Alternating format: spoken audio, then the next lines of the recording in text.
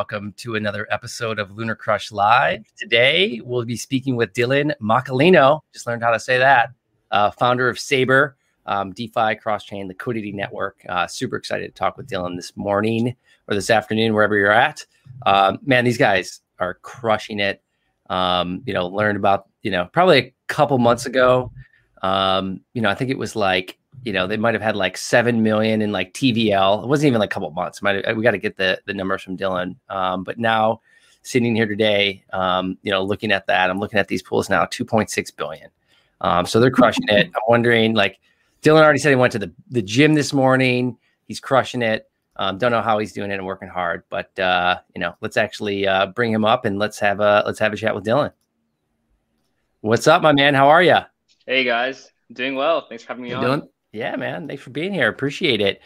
Dude, I was just saying, unbelievable. What you guys have kind of done. And I was trying to look back at my calendar, figuring out the last time we had chatted. But like, what's it been like for you growing, from this kind of, spot with just like a couple of months? I think it was like 7 million in TVL to 2.678 billion. What's that been like over the last couple of months? Yeah, it's pretty wild. I mean, I don't think there's not really much to say other than like, yeah, it definitely was unexpected. I think like a lot of people, like when I was like, saying like, oh, I'm going to build in Solana. A lot of the thought I heard was that like, Solana doesn't have much liquidity, right? Like if you actually want users, you want capital, you have to build like Ethereum or like one of like the L2s or something. But yeah, I mean, I feel like it goes to show that like Solana definitely does have like interest from big investors and also even just like normal users. Yeah. So you got some FUD at the beginning for building on Solana. Like when was that? I mean, I feel like that's like the exact, opposite of what we've heard in the market, over the last, couple of months. For sure. Yeah. So this project actually got started like really early on. So yeah, the original, so my other two team members, they had built like the first version of Saber, which is originally called Stable Swap, as part of the first like Solana hackathon. And so that was like back end of last year, like November. Mm-hmm. So back then, like, yeah, Solana landscape was like super different. Sol was probably around like $1 or $2 back then.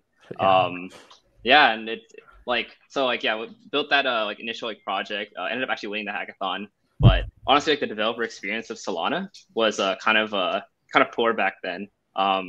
Like the way that like Solana is architected is it's supposed to be very broad. And because of that, like you really have to understand like the architecture of like how Solana works extremely well, have to write a ton of code. And it wasn't until like, I'd say March of this year, April this year, when we started looking at Armani Ferrante. He's a developer who works at Alameda Research. So like he's a contributor to Serum. And he built some like really good framework called Anchor that just made it a lot easier to develop in Solana. And so from there, which I think was about like May or June is when we really started like working on Saber again. Super cool, man. And I always wanted to start. I forgot to start with it, but like, where are you in the world today? And what's the crypto atmosphere like there? Yeah, so I just left New York City for mainnet, which is a lot of fun. Definitely the crypto atmosphere there is very energetic, very bullish. And now I'm in LA. Just had to take a break from the big city. Had to break from the big city to the sprawling big city. Yeah, it's so much more spread out though, so it doesn't feel as big. So how many people are on the Saber team, and I guess where are they all located? The core team is still super small, actually. I'd say it's like there's like 4 of us right now. Yeah, and they're all kind of based around. Like we just like the whole team like met up in New York for mainnet. Like we're all kind of like from Texas actually. But yeah, just been kind of like traveling around for a bit. We were talking beforehand, John, about like when we went to like BTC in Miami and like meeting people for the first time in the space. And he was talking about even like some of the folks that are like NFT avatars, right? And then you're meeting someone for the first time and you're like, I can't believe like, we haven't met. Like sometimes you're talking with people for so long that you literally think like you've met them and you can't remember. And you're like, holy crap. And then you're like, oh my gosh, you're 4 inches taller than I thought you were. Which is super fun, but it's like it's awkward. I mean, Dylan, what's your take on like working remotely and like working in a space? Like, some of the people outside of the space, I think are, they don't understand that, like, the trust that you can create, and like meeting people on Twitter, meeting people on Discord, and like, how are you thinking about, being such a small kind of core team with kind of this massive, presence now? How are you thinking about kind of growing that team and like, finding the right people? Yeah, I mean, I'd say we really wanted to like push it as a DAO. I don't want to like have like this like big corporation that is Saber, because like that's just not why like I wanted to like start building this thing. Right. So yeah, really looking to decentralize this more. Like one of the main things we're working on right now is a lot of like DAO infrastructure to kind of like get other people on board, and have like a way for them to like basically be incentivized for their contributions. And like you said earlier, right? Like in a decentralized world, like everything is really remote first. People come from all over the world. Like our Discord, like the US, which is like where most of our team is based out of. Like that's not even like our biggest country in terms of users. Like we have users, a ton of users, a ton of like really passionate community members from like Turkey, from Vietnam, and everywhere else. And so, yeah, I think really just trying to get a lot of like individual contributors to help start it, help contribute to Saber. No, that's great. Yeah, when you think about like the DAO structure, it's like Shapeshift, right? With like Eric Voorhees, I hear him talking about going from a centralized to a decentralized like company, and I was on, not company, just organization, and I was on one of their kind of, AMAs, and I was like, do you think that if you started today, would you have gone about it kind of the same way? And it was like, no, like tear the Band-Aid off, like just go straight like DAO, decentralized.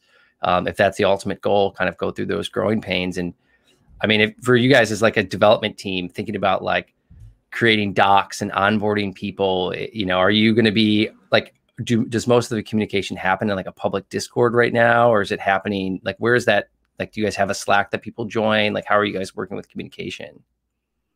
Yeah, I'd say right now we're transitioning more into doing like like we have a Discord. We want to transition more into like having things that are more like I guess out in the open, instead of just like being talked by like the core team. Yeah, and I think too like it brings like an interesting point of like the trade-offs between like having a full out from the beginning versus having a more yeah, I guess like streamlined kind of core team. Because I think like the big reason why like pretty much every project is doing the kind of like core team model first and then decentralizing over time is that like for like the very like initial like stages of the project, you need to be very like focused and very fast at executing. Which is something that if you have a DAO that has like vote on every action, then yeah, this like might not be as efficient for the short term. So yeah, I'd say it's a very gradual decentralization process for us. So on that note, I guess how do you view support? And a second question there, how do you view marketing in a decentralized environment? Yeah, that's a great question. I would say honestly, like personally, we haven't spent too much time on like marketing and BD. But we have a lot of community members who like for example, like there's a guy named Enes. He's from Turkey, super passionate, like Saber community member. And he like just like started like these like Turkish Telegram groups, and yeah, and it basically grew like Turkey to be like a #1 country in terms of users, which is really cool. So yeah, I do think there's value into having like some people like I guess kind of a core team who is engaged in these things, and trying to help like bootstrap these efforts out. The support side though definitely is like something where it has to be core team, I'd say, at least in the beginning, because when you don't have like that many people actually contributing to the code, then only so few people know like actually like, what is like support. Though we did like kind of start like programs out where like giving like people who are really passionate in our Discord community like moderator roles to try and help other people out, distinguish them in some way from like I guess like a normal like Discord member. But yeah, like really want to start doing more of that versus trying to like have us kind of like do or having us like own all those things. So you're getting the community excited. They're really advocating for you and hopefully providing some support to help a little bit out there on Discord. Discord tends to help with that. But like, how do you view like the ramp up in your TVL, and how do you view like what caused that so quickly? Yeah, I mean, I think one is just the nature of the protocol. So like Saber is an AMM for stable pairs of assets. So if you're deposit like liquidity into like something like Uniswap, where it's like more volatile pairs, you have impermanent loss.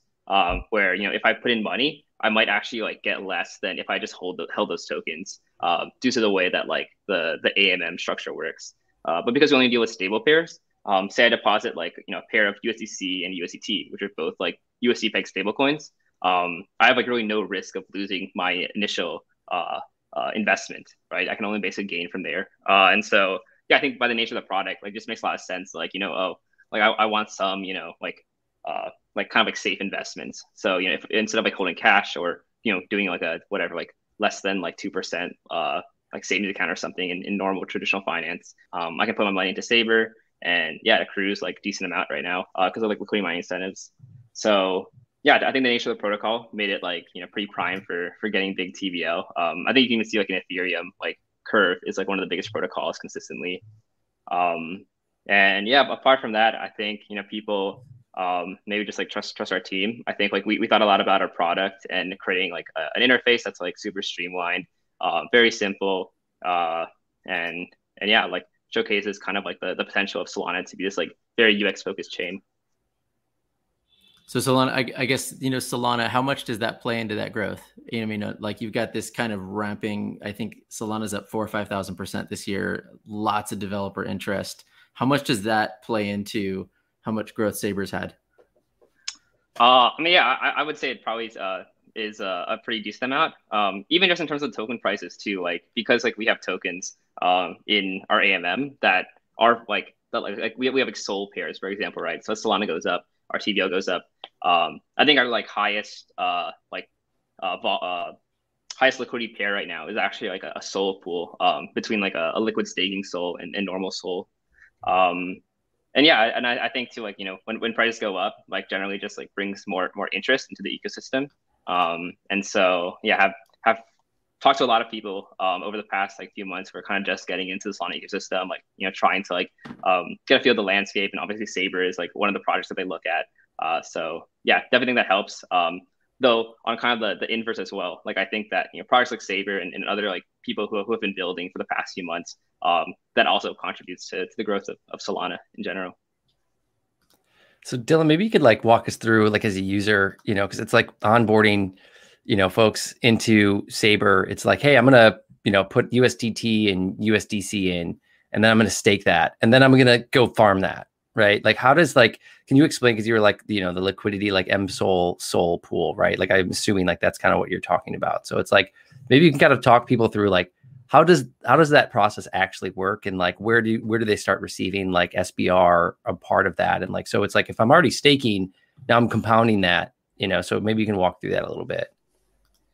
Yeah, so Saber has two parts. So one is the swapping, where, you know, if you have two like pairs of assets that are similar value, you can swap between them for with very efficient prices. So usually if you use like another kind of AMM that's like not like Saber where it's optimized for stables, you get what's called slippage, which essentially like, you know, if you are trading high volumes, you end up like losing some, like you basically like, have to pay like a big fee kind of.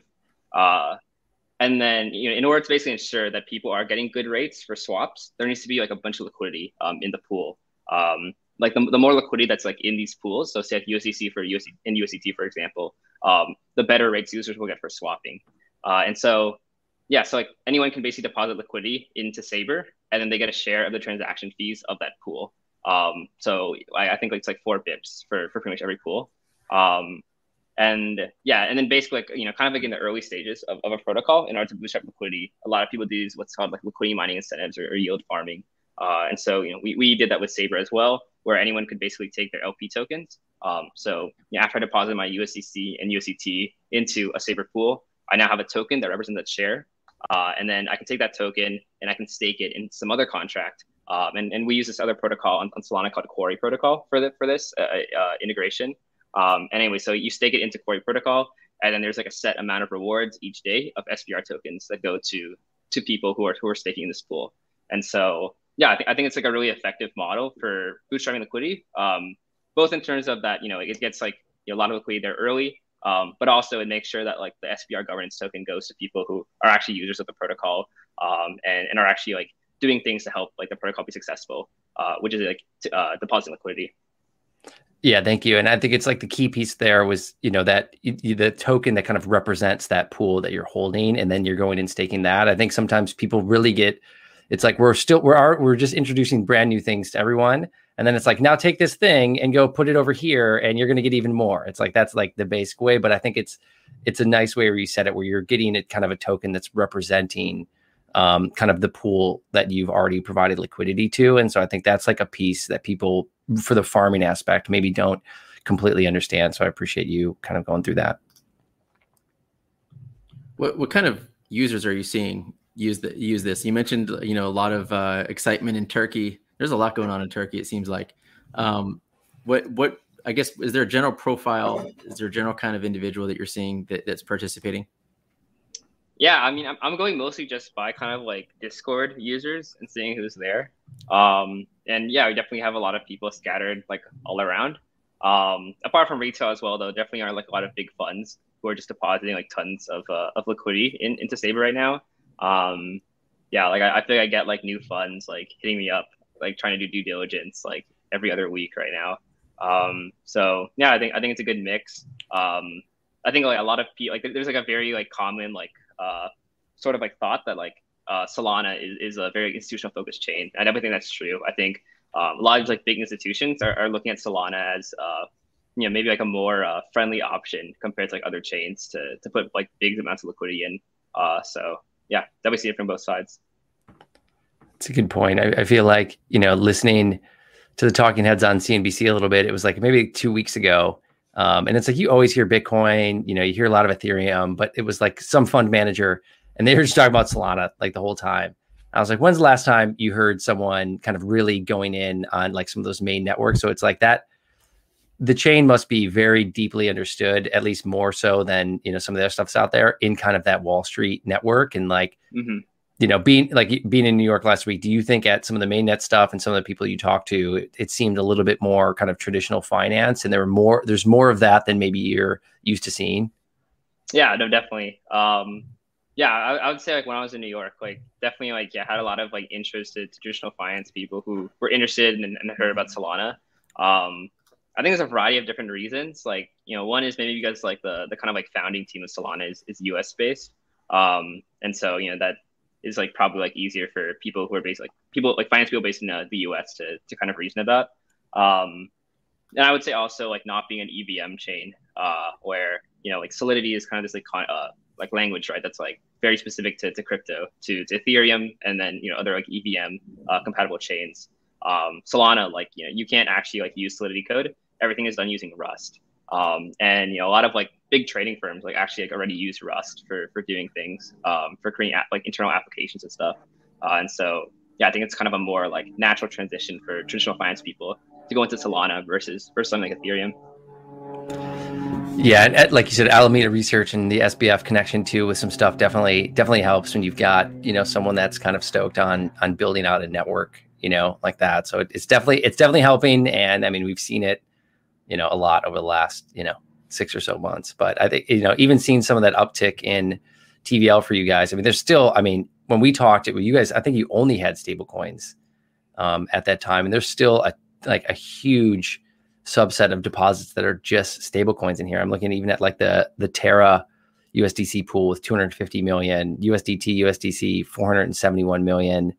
There's a lot in here. Plus, I think Terra is about to go a heck of a lot bigger with Solana coming up here. They have like a Columbus 5 upgrade or something, and it's really going to play into it. I'm curious, just in general. I mean, been investing in crypto for a long time, and the old narrative around, you'd be talking about Tether, USDC, and a lot of these are, they're backed by traditional assets. And it's always, personally, it's always confused me. And there's even the information around all of these stable coins is confusing, where, here we are in this real time 24/7, 365 trading crypto market. And we've got stable coins that are backed by typically traditional assets, where there's government risk.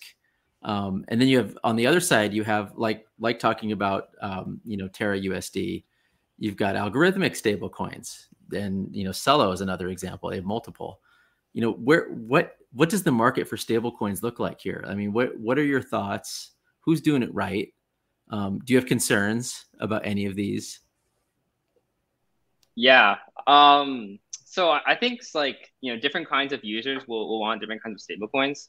So like say you're, a traditional like fund and you want to deposit in a Saber. They're all pretty much like, using USDT, USDC, because those are kind of like the sort of like safe ones. But yeah, they're not fully decentralized because they're backed by, some kind of like centralized assets. Yeah, and then with algo stablecoins, I'd say Terra I think is as far as my knowledge, like it's fully decentralized because it's really only backed by their actual like Luna token. Some of the other like stablecoins like might have like some kind of assets that are also used for the reserve that may be in some way like deriving from a centralized asset. So take like the Celo dollar for example.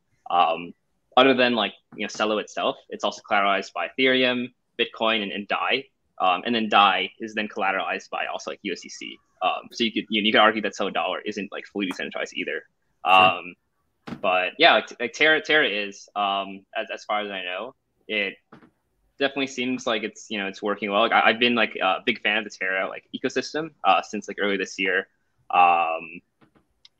Yeah, and I think like there's a lot of like also like regulation talk going around about stablecoins. Like the SEC is trying to crack down on stablecoins as being kind of a mode that a lot of people are using to maybe do things that the SEC doesn't like. And so I think because of that, we will see kind of a big growth of decentralized stablecoins. Terra, I think I'm pretty bullish on Terra as an ecosystem. I think especially with like Columbus 5 and being able to like bridge directly from Terra like to and from Solana will be huge for Saber and for Terra and for Solana. And I think we'll probably see like a pretty like large uptick in UST usage within Solana in general. Yeah, but definitely like I think the algo stablecoin model like has both its like pros and cons, specifically Terra as well, where I view Terra as more like kind of like high risk, high reward. Like with like Celo dollar, right? Because it's collateralized by all these other like assets that aren't just like the Celo token itself. It is, in my opinion, a little bit safer. And so, I think we're just kind of in a big experimentation phase, but I do agree that for this like future of decentralized finance, we do need like a fully decentralized stablecoin to really make it happen. Do you think that there's like is there like a certain use case for Tether more of like, yes, it is more centralized. Yes, there is more central control there. Do you think that plays a role more like on the, I guess, on the Wall Street side of things, on the, do you see banks using that more than perhaps a UST? Yeah, 100%. I mean, UST like a few months ago, like got depegged for a bit of time. Like that's super scary if you're a big bank and you have all these reserves. Yeah, so I do see like the first kind of adoption being stable coins that are minted by kind of like traditional banks. So like USDC, USDT. I've heard rumors of like other like big companies, like big financial institutions, also trying to get into the stablecoin game. And so yeah, I definitely see like the traditional finance world kind of like migrating to those kind of assets first before going to something like a UST. So a really interesting discussion because I mean, I'll ask Joe the question. Joe, what's the capital reserve requirements for a bank again? 0. Okay. Interesting how that it's works. Almost like negative, like at this point. But yes, they moved it to 0. It's not even 1. And that's it's also interesting because it's like, people talk about like USDT or USDC, and it was like, I don't know if they finished that audit. I know they were doing like an audit with USDT, but it was like even like 75%.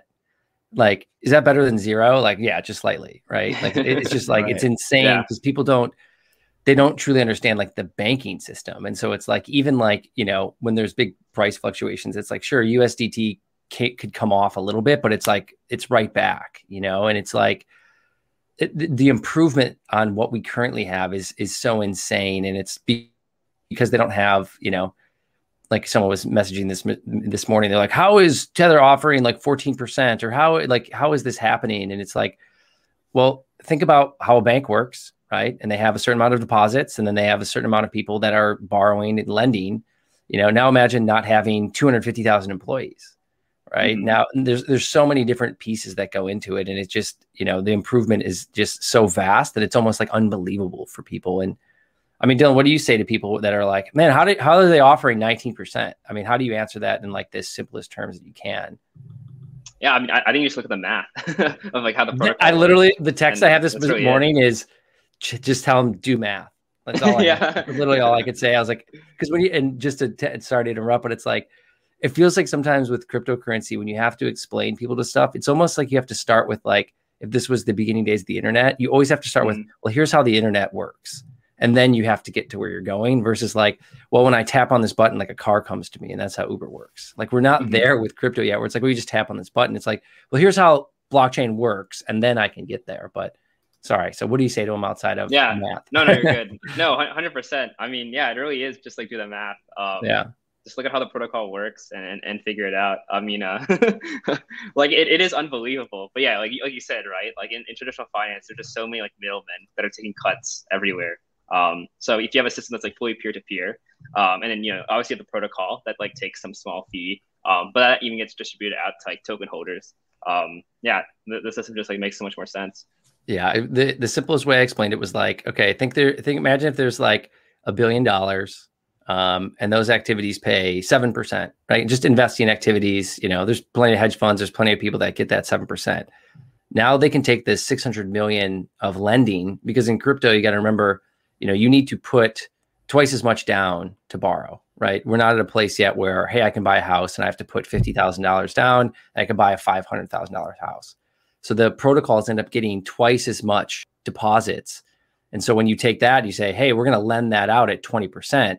You only need to take, you know, you need a lot less money lending out, you know, to get, you know, that 20%. So if you take, you know, the 7% of the billion and 20% of 600 million, that's a 19% return, right? That's like pretty close to like what Terra is doing. And so I think, you know, it's just, there's a couple like pieces of it that people are just missing. And it's kind of interesting when you talk to like some of the money managers out there and you realize like, maybe these people are actually like salespeople. They're not financial people because they're not understanding some of the simple terms of it. So that's my rant for today. Yeah. So on this note of still talking about stablecoins here, I mean, how big is this market? I mean, where do you see this going, and how big can the stablecoin market get? And I'll throw a wrench in there. You know, how do CBDCs fit into the middle of all this as all these governments are trying to digitize their currencies? Yeah, great question. I think stablecoins and governments is tricky, because, you know, if you do have these like tokens where it's like harder for like, you know, central government to control, there's definitely going to be a kind of a fight of power in that. I do see a world though where, like, you know, stablecoins like make more sense to just like, you know, no one should be using like normal money. Everyone should be using a stablecoin that, you know, is based off some protocol that people can trust, and ideally, like, you know, the people themselves are the ones who actually have power to determine, like, you know, inflation of the stable coin. You know, what are all the parameters that go into that? So yeah, I mean, I really think I think the stable coin is probably like the biggest like project you possibly work on in crypto. Like I think Terra is probably like one of the biggest projects right now, that has the potential to like really like change the world. Yeah. So it's super interesting because 2 years ago, talking about stable coins, I might have fallen asleep. Like, yeah, it's now exciting. It's pretty funny. I mean, so then in this world of stable coins, you know, what's the role of a bank? Our banks seem wedged somewhere between, you know, crypto and CBDCs that are coming out. What is a bank? What's the role? What are they going to do? Yeah. I don't know. I mean, I guess like the bank is like, if you need something that a protocol can't do, where, you know, like right now within lending, for example, like you can only really do like over collateralized loans. And, you know, there are a lot of people who are working on kind of doing like other models. But, you know, like right now in crypto, we don't have like a consolidated credit score or, you know, things that a bank like traditionally would kind of solve that problem. But, you know, I think there are probably ways though to solve that with decentralization, and with crypto. So, you know, over time, I think the bank really is these protocols. Do you think that's something that Saber is going to want to solve? I think it solves an aspect of it for sure. Like, Yeah, it definitely like I guess like I don't know what is the equivalent of Saber. I guess you don't really have like different USDs, but I mean I guess just swapping in general. I mean like Forex I think is like the closest thing to that. Yeah, I think it's going to be a bunch of different crypto protocols though, not just Saver. Tons of different protocols that are going to basically make up the crypto bank. There'll be a new like protocol that like houses these all together into like a nice like front end or something. But yeah, I'm pretty bullish on not being like not having to rely on using any kind of traditional finance like bank or anything at all, and just only be using crypto. I think in certain countries like people are starting to do that where they really are just only using crypto for their day-to-day life, which is pretty amazing.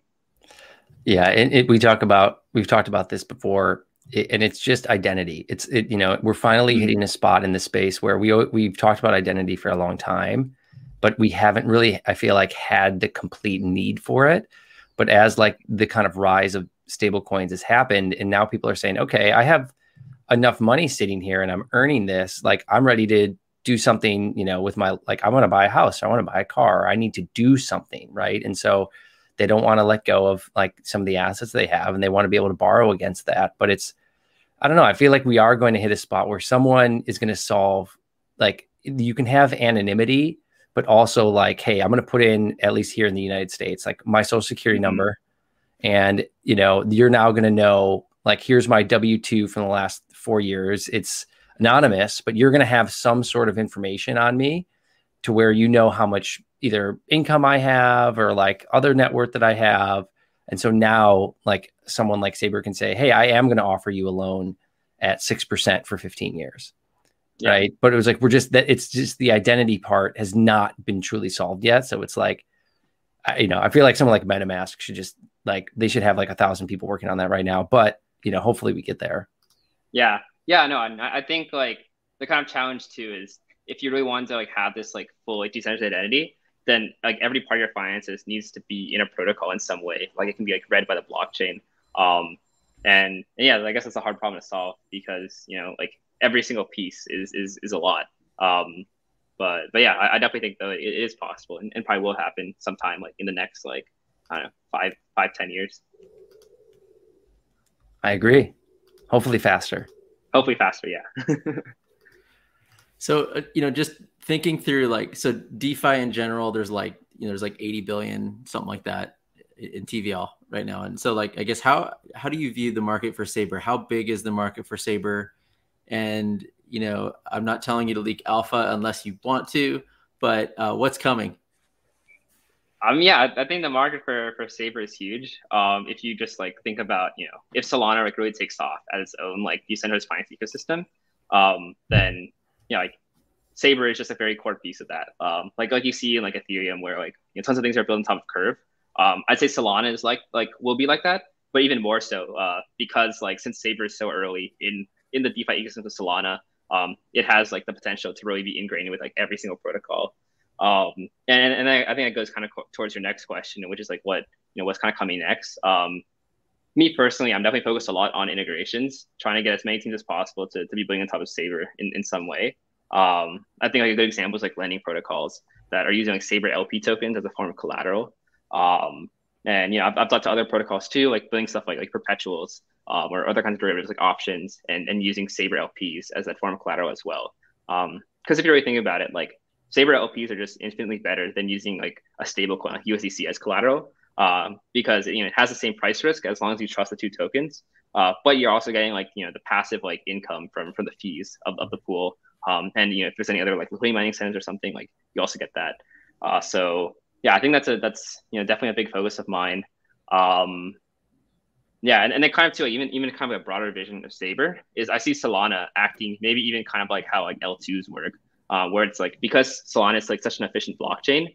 Using like a bridge, like Wormhole, which is a recent one's come out.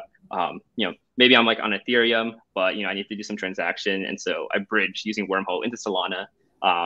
And Saber can facilitate that like conversion between different stables. Because like right now, if I'm bridging between two chains, so like say I'm bridging from Ethereum to Solana, I don't actually get like USDC Solana when I get on there. I get like this like wrapped Ethereum bridged version of USDC. And so, a big like use case of Saber is actually to like have like all those assets be have liquidity. So yeah, definitely can see that where people are bridging in from another chain onto Solana, doing whatever they need to do using Saber to facilitate the liquidity, and then bridging out to like the same chain or maybe a different chain. And yeah, in that case, then like Saber could definitely be huge. Yeah, other things I'm like focused on too is governance. Moving towards a kind of DAO model as we talked about in the beginning. Creating some form of like stake Saber where it really incentivizes people who are holding the token to have value in the network. Yeah. And just that first part there where it's like people building and like creating kind of that ecosystem. It's also like you said, like the fees that the people are getting, but it's also like the non-impermanent loss of those. Yep. So they have some sort of like safety net or at least understanding. There's just one less variable that someone have to deal with. It's like, yeah, it makes total sense. Maybe tell us a little more about the use of the Saber token. So users of the platform earn it, and I guess in what context? How do they earn it? Is it when every time they claim from a pool, or how does that all come together? Yep. So based off the liquidity mining program, as people are staking their Saber LP tokens, they get like a constant stream of SBR tokens. And there's basically a fixed rate for each pool, and so based on your proportional stake in that farm contract, that's how many like SBR tokens you're getting. And a cool thing that we implemented is that it actually continuously like generates SBR or like spits out SBR. So when you like stake your Saber in, you can really see it or stake your Saber LPs. Yeah, I saw that. It's just like it kind of feels like, I know Coinbase does that with like a couple of their staking. Yeah. It's like you can actually like, it's like okay, I see it, and like come back an hour later, like, oh shit. Exactly. Yeah. But yeah, from there, like people can claim their SBR tokens. And the future use of SBR will be like primarily a governance token. We've been looking at a lot of different like models, and also just like brainstorming with a lot of community members on what that looks like. Like one model we really like is like V Curve. Very similar to what Saber is doing as well. I think the idea of you stake your SBR token, it gives you one is like rights to vote, and V Curve has this like cool model as well where it's time based. Like if I lock my Curve tokens for a certain amount of time, like I get like more voting power and also more distribution of the fees of the protocol. And so I think that's probably like the direction right now that I would lean towards. But yeah, like still exploring different options. I noticed that Dfinity with Internet Computer is doing the same kind of thing, where but it is interesting because it results in an extremely difficult user experience. And so I'm curious on your thoughts on the user experience of governance, and what kinds of things are people going to be able to vote on, and how do those get implemented? And I've seen so many models. I'm not sure if I've seen anyone get it 100% right yet. Yeah, I definitely agree as well. I think honestly too, like we won't even get it right at first, but it's just gonna be a constant iteration. Inspiration from a lot of different other protocols and seeing what they're doing well. I'd say in terms of like what you can vote on, the most logical thing is just like incentives for different pools. And Curve does this as well, where they have like different like gauge weights for every single like Curve pool. Could implement the same thing in Saber. Other things is just general fees of the protocol. Like maybe like 4 bips is too high, and to be more competitive, like the protocol, the DAO members think needs to be changed to 3 bips or something. So I think those are probably the main things I can think of right now. I guess the other thing too is that how do you actually use like the protocol's money? I think like most protocols are doing it kind of wrong, where it's they're very conservative about like how they're giving out or how they're spending like the protocol's treasury.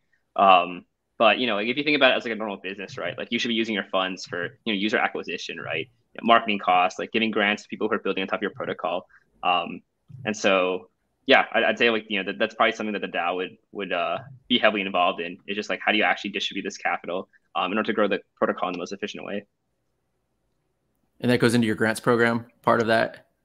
Yeah, I'd say it's probably a grants program. I mean, like, none of this stuff is actually set up yet. This is all kind of like theoretical, like still brainstorming and figuring it out. But yeah, I think that would make sense. So what happens when you grow so fast, man. Yeah, I think you need more than 4 people, Dylan. I think it's time, buddy. For sure. Can anyone create a pool? In the contracts, yes. Not in the front end right now, though. Gotcha. Cool. That's kind of interesting to thinking about, like, from a DAO governance perspective, like kind of where people want to start to allocate capital in order to create pools. It's an interesting model to be able to like just get in there and kind of create whatever's next. Yeah, for sure. I'm curious, maybe just to back out a little bit again here. I know we're talking about Saber, but I keep thinking of just how stable coins have evolved and like go back to 2016, 2017.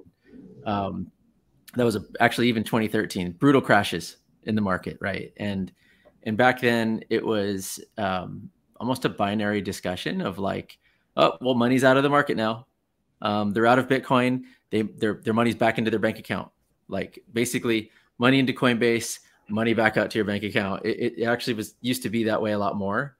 And I guess how, all of these stable coins and like in the crypto market, I guess, how do you see them playing here? Like, Bitcoin's not doing that great the last couple of weeks. Money, I'll assume, I haven't seen the numbers, is not exiting and going back to Wells Fargo and Chase Bank. Like, how do you see the stable coins playing a role in I guess, in volatility in the market and keeping money in the crypto market? Yeah. I mean, I think very common like thing people do is that if they want to like wait for maybe the market to dip down more, like say they sell out and they think it's gonna go down more, they'll just hold stables. I think it plays really well into something like Saber as well because if you have just stables on reserve, you might as well be staking them into something like Saber to earn some like income on. Yeah, I mean, I think as the market like downturns, you'll probably see an increase in stablecoin usage because of that reason, or people holding stablecoins. Yeah. Are you seeing that? Are you seeing that on Saber when the market falls? Do you see that the inflow increases? No, honestly, not yet. I think like the peak of Saber. So Saber, I think got to like 4 billion TVL as the max. That was kind of around the height of Solana. And then as like that's but that's also because like Saber like has like more pools than just stable coins.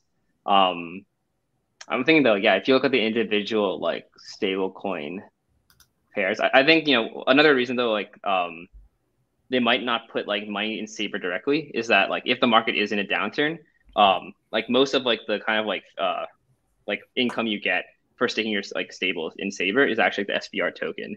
And so like if you are also just like bearish on crypto in general, maybe there's like another like method that you think would like yield higher returns than getting like an SBR token during a bear market. But yeah, like honestly haven't like really seen that too much in Saber right now.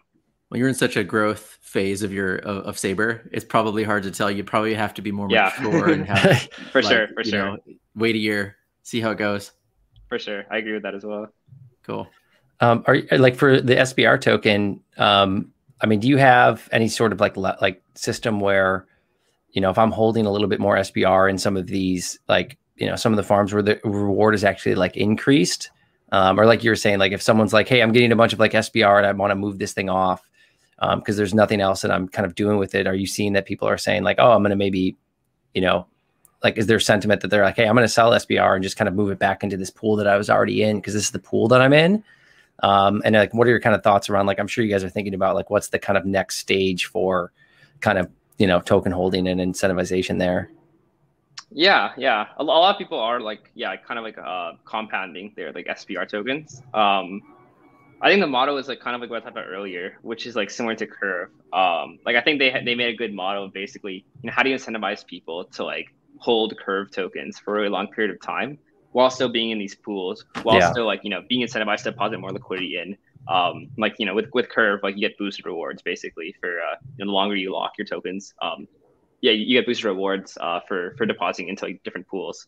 And so, yeah, I think that's the most like logical model that Saber follows as well.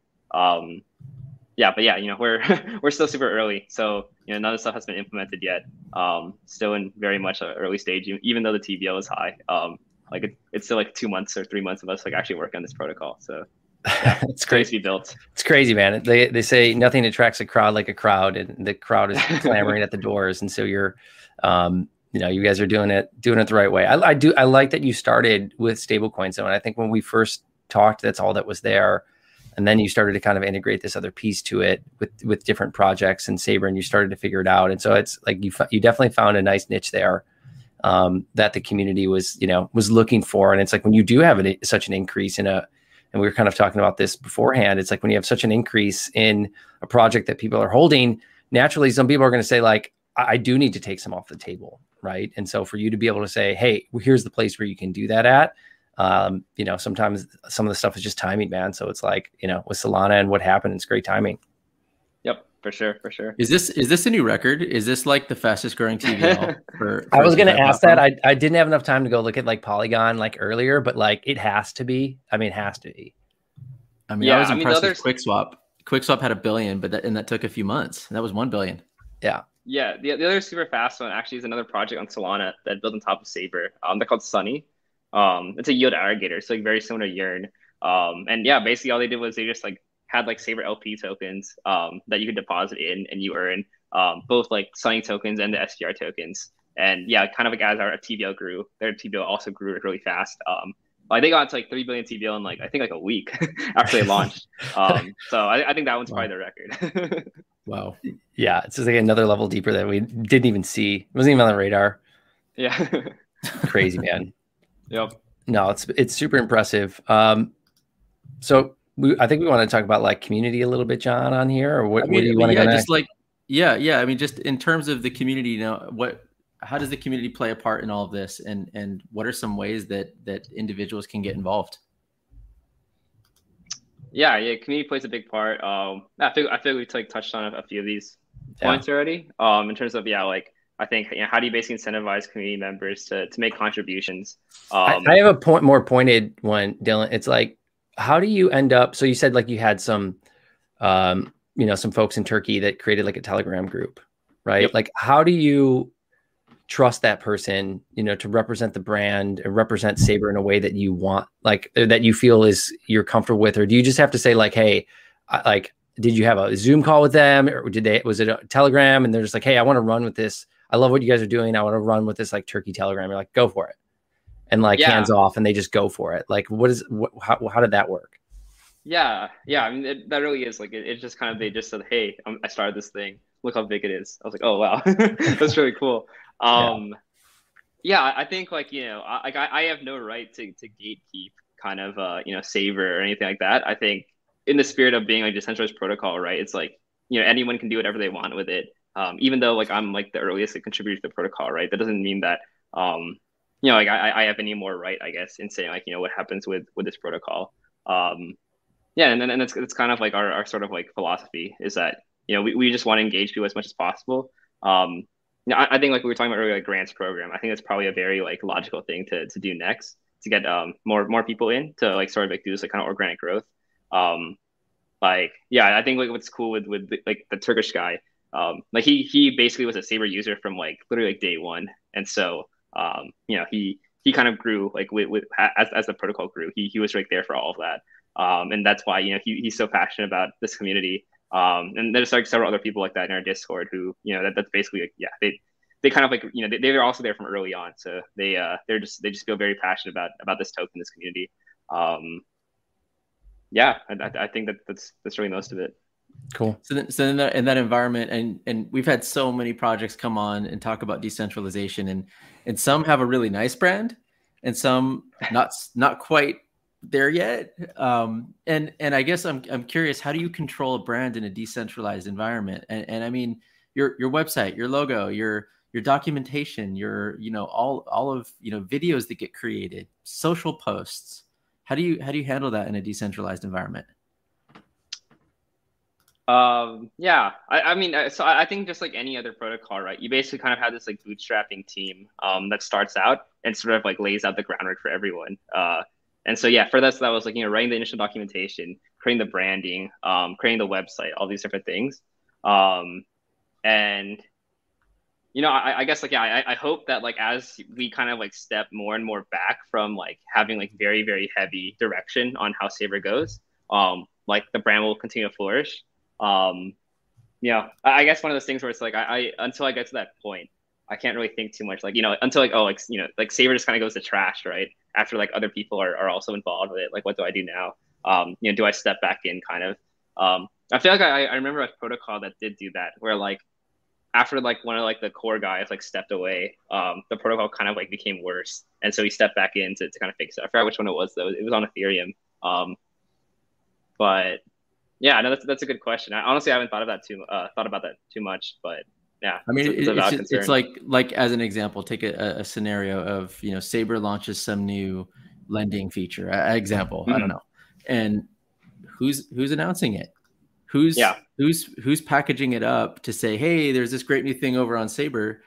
If there's no marketing person, it's just completely.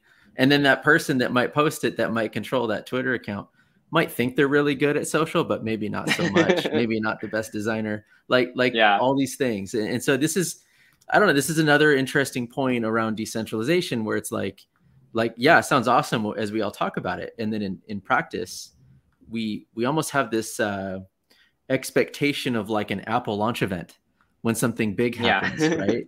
Yeah. But there's no central team planning it. It's just a bunch of people all over the place. So it's pretty tough. For sure, yeah. I mean, I think the best like case scenario is a central like kind of like I think again, any organization needs to have like a leader. It can't be completely like there's no one kind of like managing things, or else like nothing gets done. And so I think a cool example is like Sushi Swap, where that was like a very organic kind of community, where some people like Xerox Maki, like he kind of just like stepped up to basically lead that protocol. But he wasn't like I guess from like a super like core team, like in terms of like how you think about like Saber or other protocols. He really was just an organic community member that came up and was like, hey, I want to lead this thing, and really just started pushing it forward. So yeah, I mean, it'll be interesting to see. I think in Solana especially, I mean, like in Solana especially, you do have these very kind of like big core teams right now that are like building these protocols from kind of day zero, and still like actively managing it. I think in Ethereum, it's kind of gotten to the point where like a lot of it is getting decentralized more. Like Maker, for example, dissolving their like Maker Foundation to make it more decentralized. So maybe over time, I guess, Ethereum matures more. There is like a less of a need for someone to like really be or to be like extremely aggressive in how things are run. But yeah, I mean, it's a cool experiment. Cool time to be working in crypto. 100%. It's like naturally once, if there's a marketing wallet or treasury or whatever you want to call it, when some of these things are out there and it's now distributed and it's decentralized, it's in the world. It's like, well, who, if there's no governance structure in place by then, it's kind of like, well, what happens? Right. For sure. It's like, it's just like a team building, and it's like connected to a couple different products. So it's like, but I think it's cool that, it's like these 5-year plans or these 6-year plans. And a lot of these projects, have the opportunity to kind of think through exactly how they want to go about some of these things, figure out where the community is at, build a big enough following. And then it's like, we're going to see. And I think that's why, just because Ethereum with it, it's a little bit older, right? And you're kind of seeing the maturity there.